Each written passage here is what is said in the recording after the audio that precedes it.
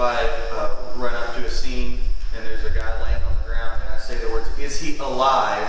What do I mean? Well, I mean, is he physically breathing? In the same breath, I can look at you a few minutes later and say, hey man, how's life? Right?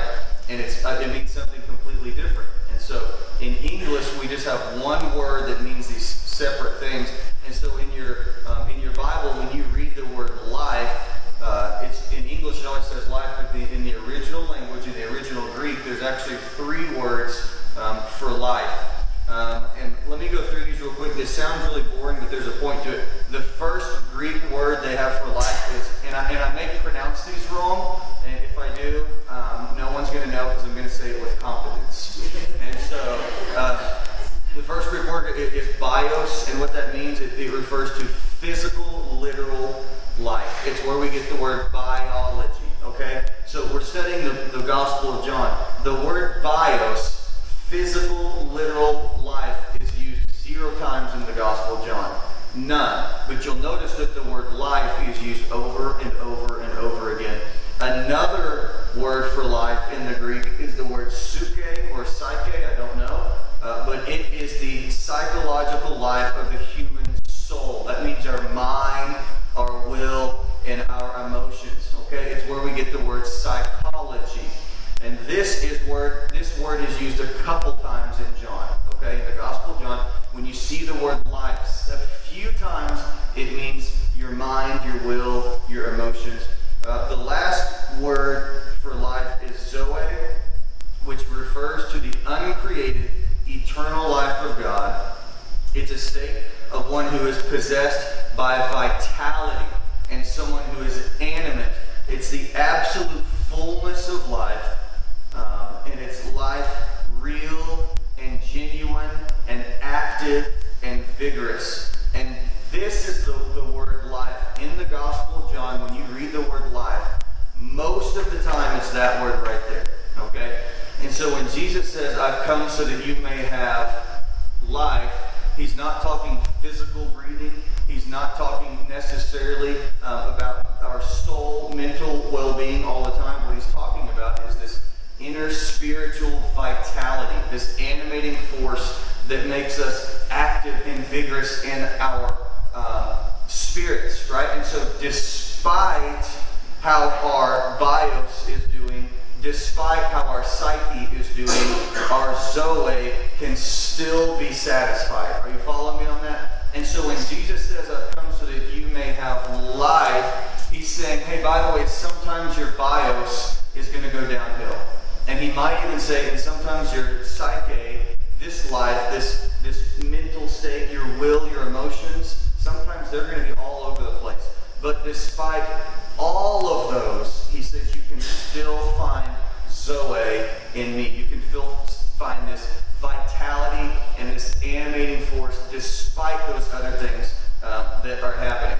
And so as we're studying John, I hope you're reading through it yourself. I hope you're noticing the word life. I hope you're noticing the word light.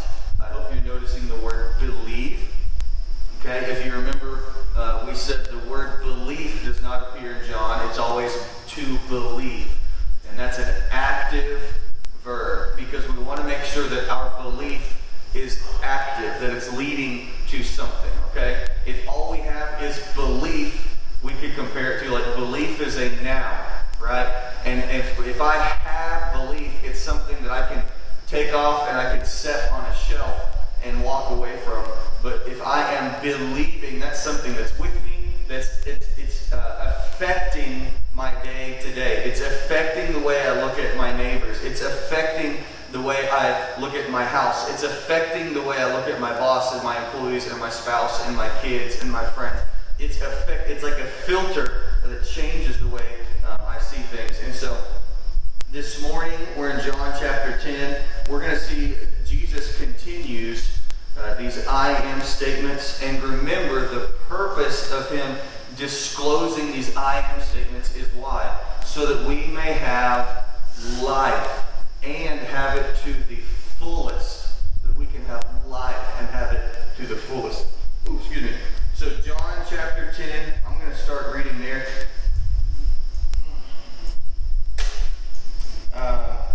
Okay, and instance where John chapter 10, this chapter division, remember your chapter divisions are not inspired of the Holy Spirit. The chapter divisions were added later, and it was supposed to help. And sometimes the chapter divisions, they really divide up certain thoughts real well, and they help organize it. But sometimes it kind of cuts down in the middle. So what I want to point out is at the end of John chapter 9, I'll just go through John chapter 9. It says, Jesus heals a man blind. It says the Pharisees investigate the healing. And then it says Jesus talks about spiritual blindness. And so at the end of John chapter 9, just verse 40, and all I'm doing here is just setting the context so we know what's happening. It says, some Pharisees who were with him heard him say this and asked, what are we blind to? And Jesus said, if you were blind, you would not be guilty of sin. But now that you claim you can see, your guilt remains. And then immediately, chapter 10, verse 1 starts. Okay, this is not probably the best place to put a chapter division. So that's the context, is Jesus is sitting here speaking to these Pharisees, to the guys that found all their righteousness through what they have accomplished. These are the same guys that in the just moments before Jesus had healed a blind man, and they missed it, right? And so this is why he's saying, if you were blind, you would not be guilty, because they can't see him, right? He's literally healed a guy born blind, and they don't see who he is. Instead, they're complaining that he's healing someone on the Sabbath. And talk about missing the main point, okay? And so that picks us up in chapter 10, verse 1. So Jesus, again, in the same context, is speaking to these guys. He says, I tell you the truth. The man who does not enter the sheep pen by the gate, but climbs in by some other way, is a thief and a robber. The man who enters by the gate is the shepherd of his sheep. The watchman opens the gate for him, and sheep listen to his voice. He calls his own sheep by name and leads them out. When he has brought out all his own, he goes on ahead of them, and his sheep follow him because they know his voice. But they will never follow a stranger.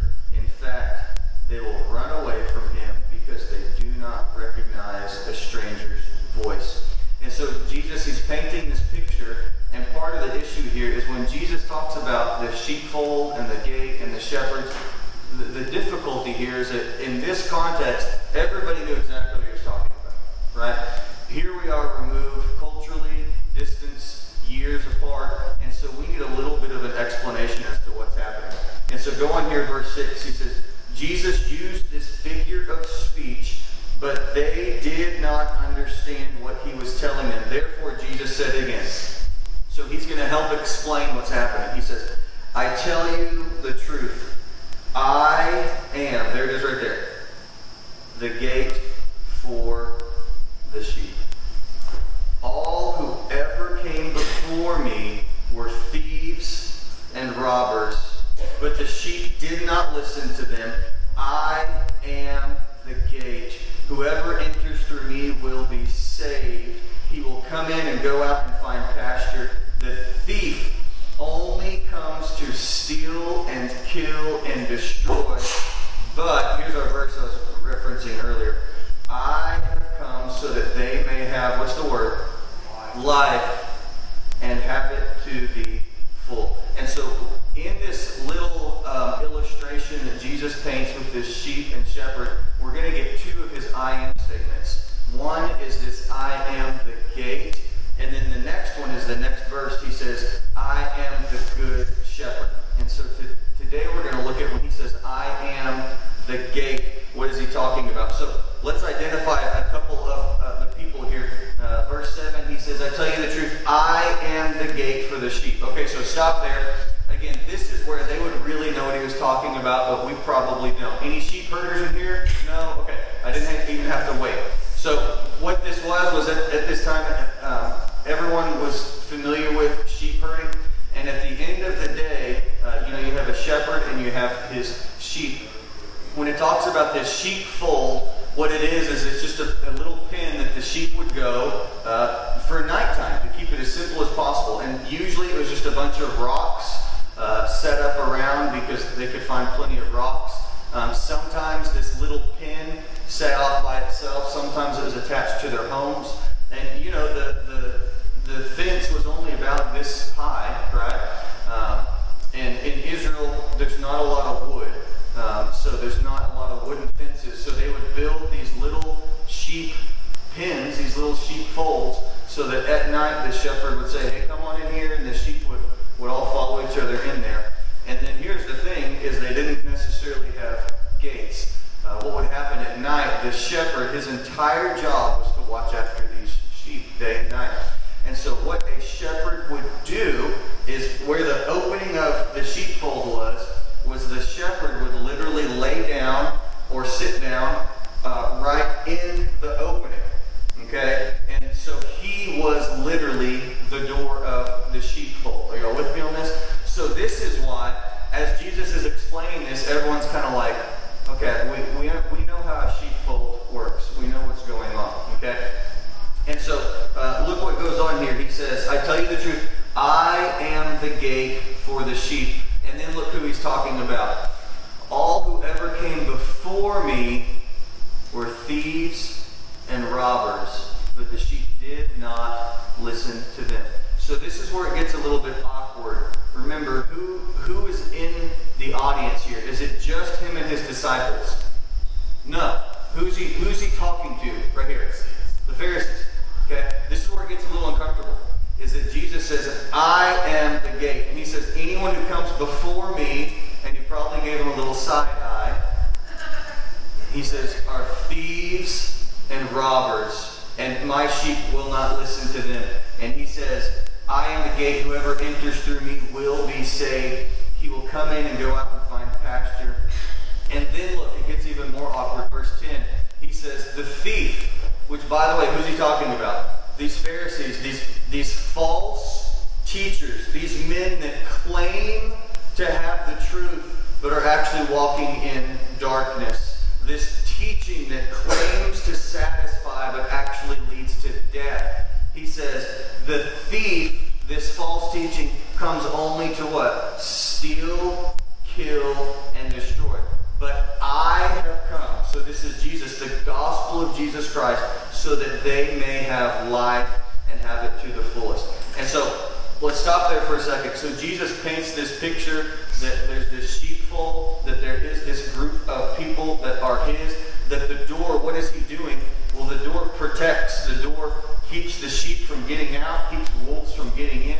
And then Jesus also says that there have been people who have snuck in, tried to sneak in by not using the gate. And they are liars, and they're robbers, and they're thieves. And this is his point, as he's saying, these people that present false theology, false gospels, that create and preach false promises, in the end they will destroy you. And he says there's one source that will lead to life. So let me pause there. Let's connect this to 2020, right?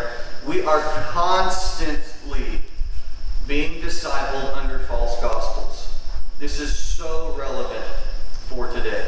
There is a series of promises, of programs, a series of possible relationships that all promise to give life, but in the end lead to death. In the end, it steals all joy. It kills all life, and it destroys all relationships. Right? Just think about, just personally, for yourself. That's what the word personally means. I just realized that I said that. I was stupid. But think about this in your own life. How many times has a false gospel come along? That a false promise that says, hey, Russell, if you achieve this thing, if you can get this thing, you will be satisfied. If you can get this thing, then you will have vitality in life. And how many times have maybe we gotten that thing, and what is the end result? Death, right? I think most everybody in this room, I think some of y'all maybe not, I think everybody in this room has set that goal, that that standard, has bowed down to that promise. And my guess is everybody in this room has reached that promise and found it lacking, right? Do we have stories of that? Right? Maybe it's that if I can just achieve this thing, then I'll be satisfied. If I can finally get the job, if I can get the money, if I can get my spouse to cooperate, if I can get my kids to do this thing, if I can get this achievement. And I think most of us, I think some of us maybe not, most of us in this room have met that goal and found what? It's okay. It didn't come through on its promise. But this is what I want to point out, is that we live in a world that constantly will preach false gospels, that constantly will say, hey, here's what the gospel of Jesus is that if you do this or this or this, you will receive life. And Jesus says, and this is so powerful, he says, hey, when these false promises are coming to you, he says, do you know what I am? I am the gate. He says, I am the one that will protect you from that. Because what did a shepherd do when the sheep were comfortable, when the sheep were safe? He literally put himself between the sheep and any threat. And he says, I will be your protector. You trust in me, I will protect you from these false gospels, from these false promises. And so my point being is that every generation has a false gospel. I say this a lot. Every generation has a false gospel, a false promise, and it comes in many different forms. Hey, did y'all know this is an election year? Did y'all know that? Anyone notice? What? I know, right? And so what I want to point out is not the entire world. Not the entire world. Most of the United States, there's a promise being made. Are you following on this? There's a false gospel being preached to all of us. And I truly believe that most people were hearing this. Not only are we hearing that, are y'all listening to me still, or are watching Jason instead? Not only are we hearing this false gospel, but if we're not careful, we start to bow down to it. Right? I mean, I'm hearing the promises. I watched the first 20 minutes of one of the debates. I did, right? Yeah, 20 minutes. It was tough. It was a long 20 minutes. But point being, and I can feel my heart. I can feel it. I just want to be fair. I can feel myself saying, hey, you hear the promise that's being made? Do you hear what this person, do you hear what this program, do you hear what this government is saying? And I can feel myself turning my trust from Jesus, the gate, the protector, and I can feel myself turning towards these thieves and liars. And I don't mean literally. I'm not being political. I'm just using the words of Jesus. I can feel myself.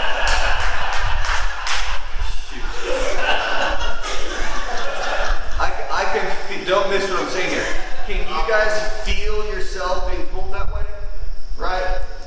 And what's the false gospel? It's just, hey, get this person in office, they'll be your savior. And then I have this other false gospel that constantly pulls me this way, and it's my bank account, right? And because in my job, there's times when I make a lot of money, there's times when I don't, there's plenty of times I'm unemployed throughout the year, is that part of my false gospel is how many digits are in my bank account. Hopefully there's a comma in there somewhere, right?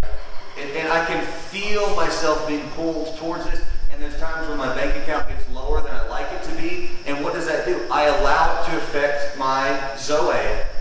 I allow it to take my... Why is that? It's because it's a false gospel. And so, man, we can go on and on and on. I want to point out 3 major false gospels I think we're dealing with in our life. 2 of them I've talked about a lot at length, so we're not going to go over. The first one, this is a false gospel, and you start looking for it, and there's no life in it. It's this false gospel that to be faithful means that you're successful. To be faithful means that you are successful as the world defines it. And I'm going to go over this one quickly because we've talked about it a lot. This is why when Kinsey and when we finally begrudgingly said yes to starting this church plant, we're not church planners by the way. I hope you know that. We don't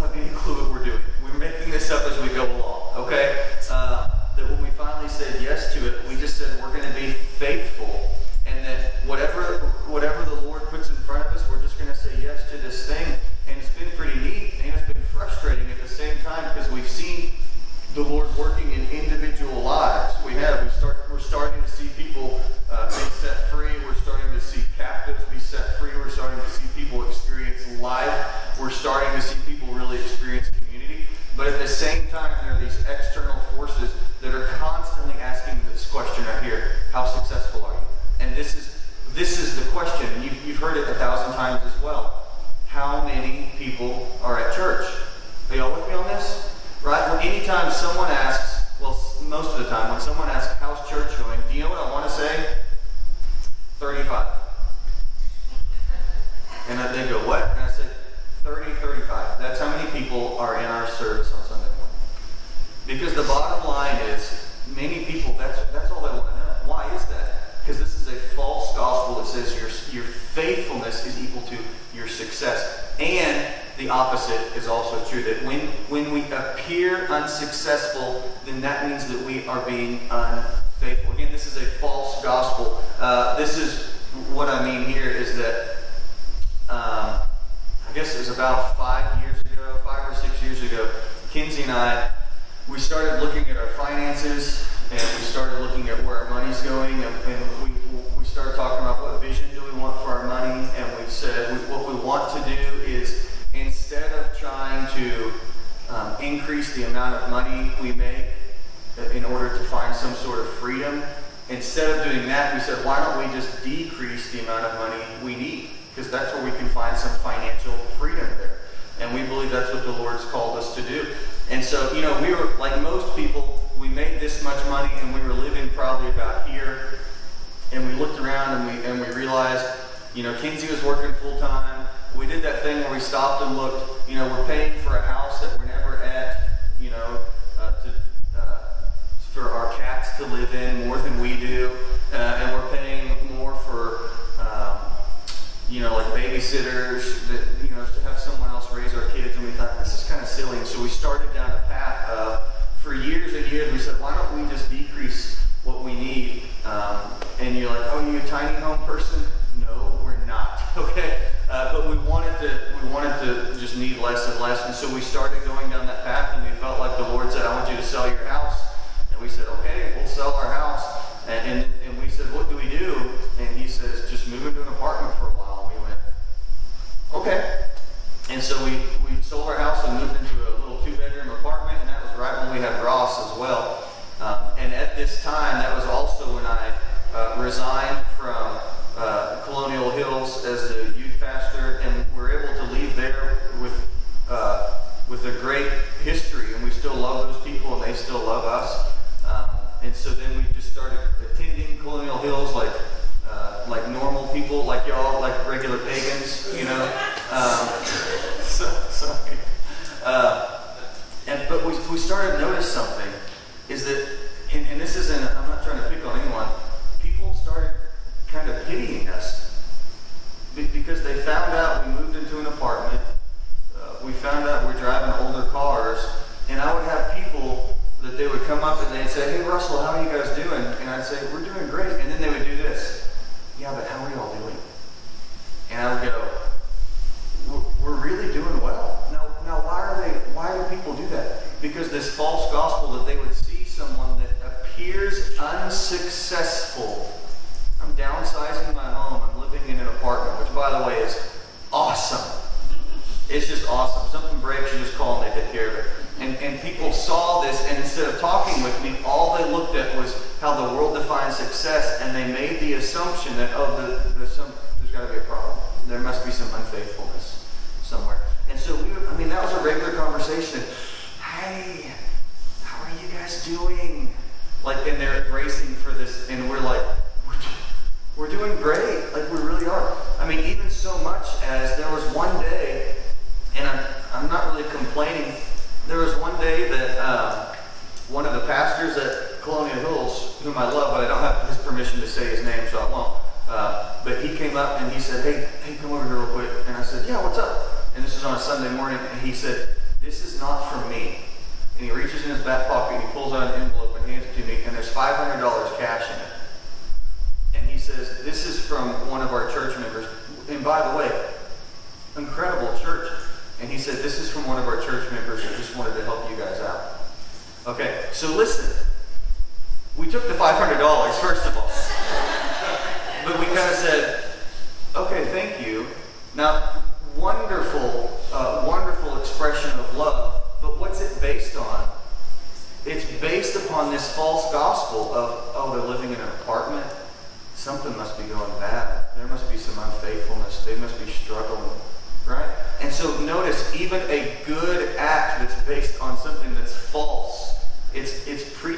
something that's not the true gospel. Do you see that? And this was kind of the general thought we get. And then even today, we continue to kind of downsize. And man, I'm telling you, I'm not here to talk about money. You want to find financial freedom? Stop trying to make more money. That's a false gospel, and just need less. And you will start to experience freedom the way that God designed it, right? And so anyways, that's one of our false gospels, is that faithfulness equals success. The second one, I'm only going to mention a few words on it because we talk about it all the time. This false gospel, I call it the isolation gospel. And that's this absolutely straight from hell theology that it's just me and Jesus. It's just my own personal Jesus and me. It's this false idea of to be successful means I don't need any of you. Like right, that a successful Christian stands up and says, look at how wonderful I am, look at how successful I am, and by the way, hey you, I don't need you. I don't need you, I don't need you, I don't need you. And it's this false idea that we're supposed to become our own little church, that we're it. And it's even this false idea that in Colossians it says, Christ in you, the hope of glory. And when we see the word you, what do we think? Me. And it's not you, it's y'all. In the original Greek, it's Christ in y'all. And so that's the second false gospel, is this isolation one. And the third one I want to talk about, and I find it personally devastating, is this false gospel of perfectionism.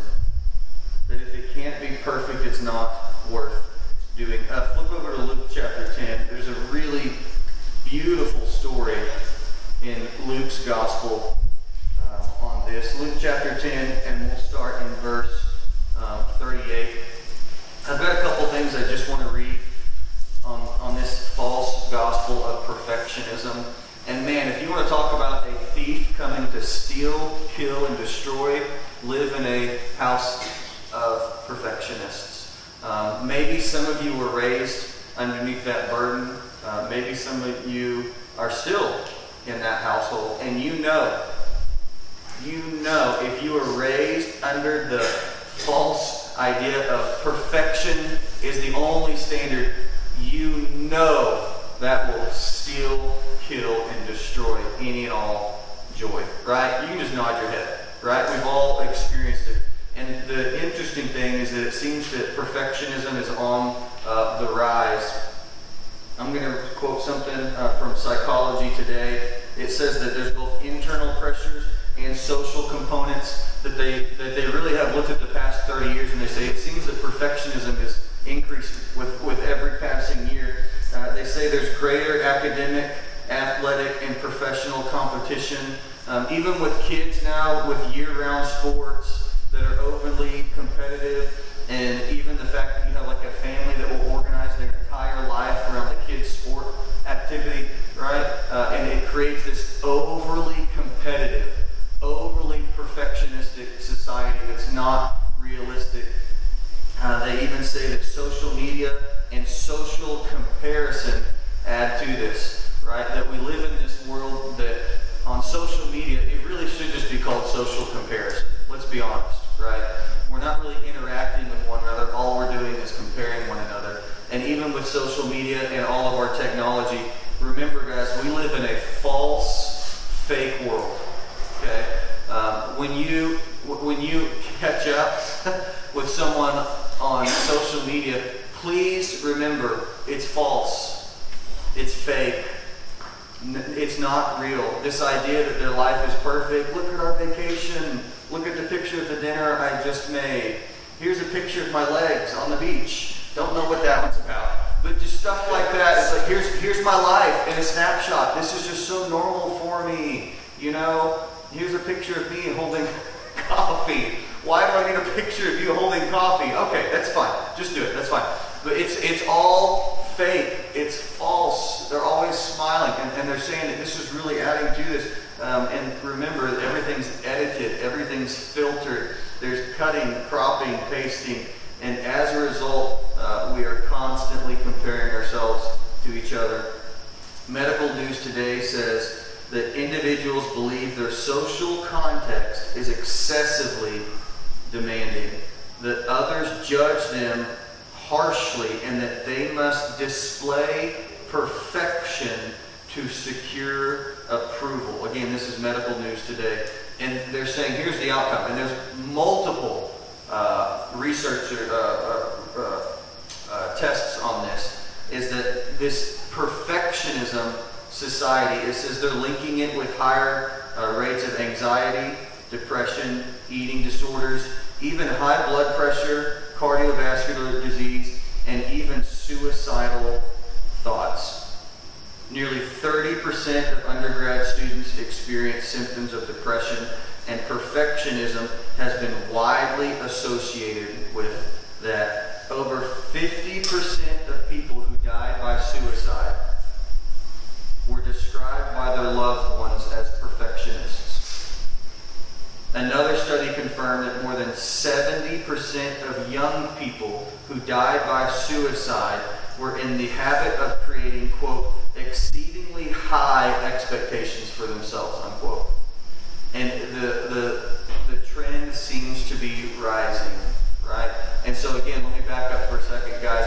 This is one of our false gospels that we are being barraged by constantly, right? Is that if it can't be perfect, it's not even worth doing, right? And that our world is so hyper competitive that people are just giving up, literally. And so look in Luke chapter 10, verse 38. This is a beautiful story of Martha and Mary, who are sisters. And it's a great image of, you're going to see Martha. Martha seems to be a perfectionist. Martha seems to be more concerned about making sure everything's set up. She seems to be more concerned about feeding people, about making sure everything's just how it is. And she's going to miss the main point of what's happening right in front of her. Let's read this real quick. Chapter 10, verse 38. As Jesus and his disciples were on their way, he came to a village where a woman named Martha opened her home to him. She had a sister called Mary who, look at this, sat at the Lord's feet listening to what he said. Okay? And then what's the very next word? But Martha was distracted by all the preparations that had to be made. Okay, so get the picture here. Literally, Jesus comes to this chick's house, and Martha, or let me say Mary, what she does when Christ is in her sister's house, what does she do? She sits and she just listens. And then you have then you have Martha, who appears to be the perfectionist. What's she doing? It says she's distracted by all the preparation. She's the one looking around and saying, hey, wait, the table's not perfect. Oh, wait, hold on, the mashed potatoes need to be more mashed. Hold on, no, wait, those cups don't match. Get the matching cups. That there's all these things that need to be done, and she has this standard that she's trying to meet. And then here's Mary, who's saying, hey, I'm going to sit here and listen to the Lord. And then look at, continuing in verse 40, it says, she came to him, that's Martha, came to Jesus and asked, Lord, don't you care that my sister has left me to do the work by myself? Tell her to help me. And then verse 41 says, Martha, Martha. And what I think happened there is I think Martha, again, I think she's such a perfectionist. I think she's so pragmatic. I think she's so practical. I think she's complaining to Jesus, but she's still working. But even so much that Jesus has to go, Martha, Martha. He says her name twice, and he finally gets her attention. The Lord answers, you're worried and upset about many things, but only one thing is needed. And Mary has chosen what is better, and it will be not taken away from her. And so we see this image of this lady who seems to be so pragmatic and such a perfectionist that she misses what's right.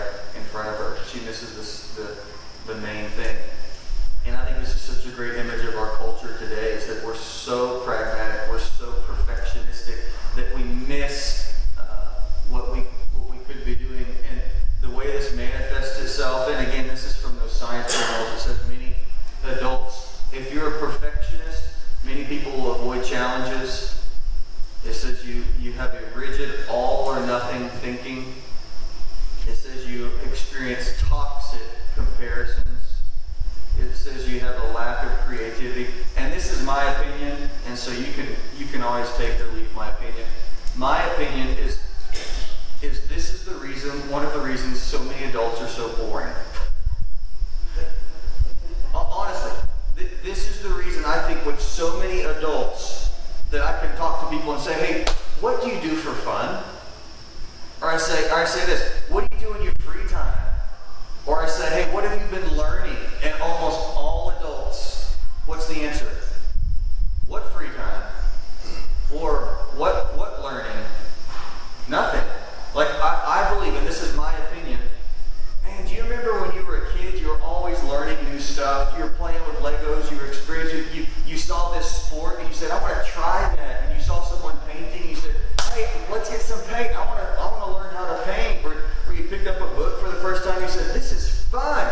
And you're learning these new things, and then something happens to us around the age 14, 15, 16, when we start getting compared to one another. We realize, I can't do what they do. That we're painting and we're enjoying our painting, and we look and we watch Bob Ross and we say, I can never do that, right? Or something happens around the age of 14, 15, 16 that maybe you're out playing basketball and you realize you're never going to have a college scholarship. And you realize you're never going to be as good as that guy. And I believe this is why at that age people stop learning. I think we stop. Because in our world, pick anything, cross-stitching, baking. What you do is you go online, and what is put in front of you? Absolute perfection. Are y'all with me on this? And what happens to us is it's this toxic comparison, and I believe this is why so many adults, we don't even try. I think this is why adults just stop learning. And honestly, why some of us are so boring. Did you know Jesus came that you could have life? And he said not only life, but you could have it to the fullest. And I think believers, we need to be people that we have this life about us, that we're always learning new things. Like that even we're like, hey, I'm learning how to paint. Come paint with me. I'm learning how to garden. Come garden. And man, do you want to preach the gospel of Jesus to others? One way to do it is to do something not well and find great satisfaction in it. I'm telling you. But something happens when we start comparing ourselves to one another. I think it happens right at middle school, because that's when you start learning where do you stand, what's your grades. You play football, A team or B team? Varsity? Okay. And we're constantly, and it goes on and on and on. And I believe this is why so many people, they're just lifeless, right? Like I started, about a year ago, I was up in Oklahoma. We were visiting my family and my brother-in-law. It was the night before he normally goes and plays hockey the next morning. He says, hey, you want to go play ice hockey? And I've never played a day in my entire life. Ever, ever, ever. And when someone offers, do you want to go play ice hockey, what do you say? You go, yeah. Right? Part of me said, no, I've never done that. But I said, sure, let's go do it. And so I went and played, and guys, I had so much fun. And so since then, I've started playing some, not since the pandemic or whatever, but I'll drive to Dallas and I'll play like pickup games and stuff like that. And here's the thing, I'm terrible. I'm bad. But here's the also thing, no one's having as much fun as Russell. Okay? And there's several things, so bad that there would be times that I would get the puck and the other team would say, you got it, big guy. Like that bad. Because they realize when Russell has the puck, we're going to get it back real quick. Like it's that bad. And so, but this is the deal, is I want to be a guy that just says, I want to learn how to play hockey and it's fun. And I want my children to see me not be perfect at something and find great joy in it. Because my joy doesn't come from the thing, but from the creator of the thing, Jesus Christ. Are y'all with me on this? And so this is why, we need to be people that we are fun and outgoing, and that we're learning new things, and stop being afraid. There's the word. Stop being afraid to try some of these things that God has put in your heart. Do you remember the day you gave up? Do you remember the day you said, I'm just going to hit cruise control and this is as good as it gets? Guys, life is beautiful. Do you know that? It's incredible. There's so much out there. There's unbelievable people. There's so much fun. Like recently this quarantine, it's changed all of us. Apparently, Kinsey and I are snake people now. We're coming out of quarantine and we have 2 ball pythons now. Why? Just because we thought they were cool. We said, let's get some ball pythons. And they're such cool critters. Like, they're so much fun. And we want to get chickens. Just this last week, Ellabelle, she said, hey, I don't want to take gymnastics anymore. She says, I want to do Brazilian Jiu-Jitsu. And we said, let's do it, Chica. And so Russell might be taking Brazilian Jiu-Jitsu. And I'm going to be bad at it. But I'm just going to try some new things, guys. And please hear me say, this is life. This is life to the fullest. I'm not going to sit at home and be afraid. I'm not going to sit there and compare myself because of this false gospel of perfectionism. And to be honest, this is why it's just everywhere. This is why so many people, even in the church family, if I look at you and said, will you pray for us? What do most people do? No. Why? Because they're afraid that their prayer won't be, what's the word? Perfect. And you want to talk about it's affecting the church. I mean, people are afraid to help out. People are afraid to become leaders. People are afraid to do this or that. Sure, I can lead worship. Sure, I can lead a prayer meeting. Why? Because our standard is absolute perfection. And Jesus never, ever, ever called us to absolute perfection. In fact, he says, my grace is sufficient for you. He says, my power is made perfect in your, what's the word? Weakness. He says, in your weakness, that's when my power is perfected. And this is why I'm just so passionate about that. That, man, we could be people that were not the best at this or that, but that we find incredible joy in that thing because our joy is in the creator of that thing. Are y'all following me on this? Okay, I think that's all the words I need. I'm going to pray. Please pray with me. God, I pray that we would be people of grace, not perfection. God, I pray that people in this room would give themselves grace. God, I pray that people in this room would receive your grace. I pray that people in this room would receive grace from others. That we wouldn't reject it, that we wouldn't fight it, that we wouldn't have this unrealistic, impossible standard of perfectionism. But that we would realize when you said, I am the gate, that you are protecting us from that. And Jesus, help us to recognize there are liars and there are thieves and there are robbers that are constantly coming after us, promising things they can never fulfill. And so I pray that we would be people that we would push into you as the gate. You are our protector. And Lord, I want to say it, protect us from perfectionism. Lord, some people in this room, they are in bondage to it. Maybe they were raised under it. Maybe they're on their way out of it. God, I pray that we be people that we have rejected and just send that lie back to hell. Lord, that there's incredible joy in imperfect things, and that really you make things beautiful, even with the scars, even with the cracks, even with brokenness, that you make us complete, you make us satisfied. And so I pray we would reject perfectionism in our children, we'd reject it in our spouses, we'd reject it in ourselves. I pray that we would have joy outside of our performance, because we want life and we want it to the fullest, because that's what you promised. And so we want to be people of life and vitality and active and vigorous and real and genuine, and that we would love this beautiful world you put us in for a time. And I pray that some of us would just let go of the fear of trying something new and just have some fun. Like, just relax. Put on a pair of ice skates and go play hockey. Be the worst out there on the tennis court. Paint horrible pictures. But that we would have fun and we would enjoy it. And that we'd realize they're not even meant to satisfy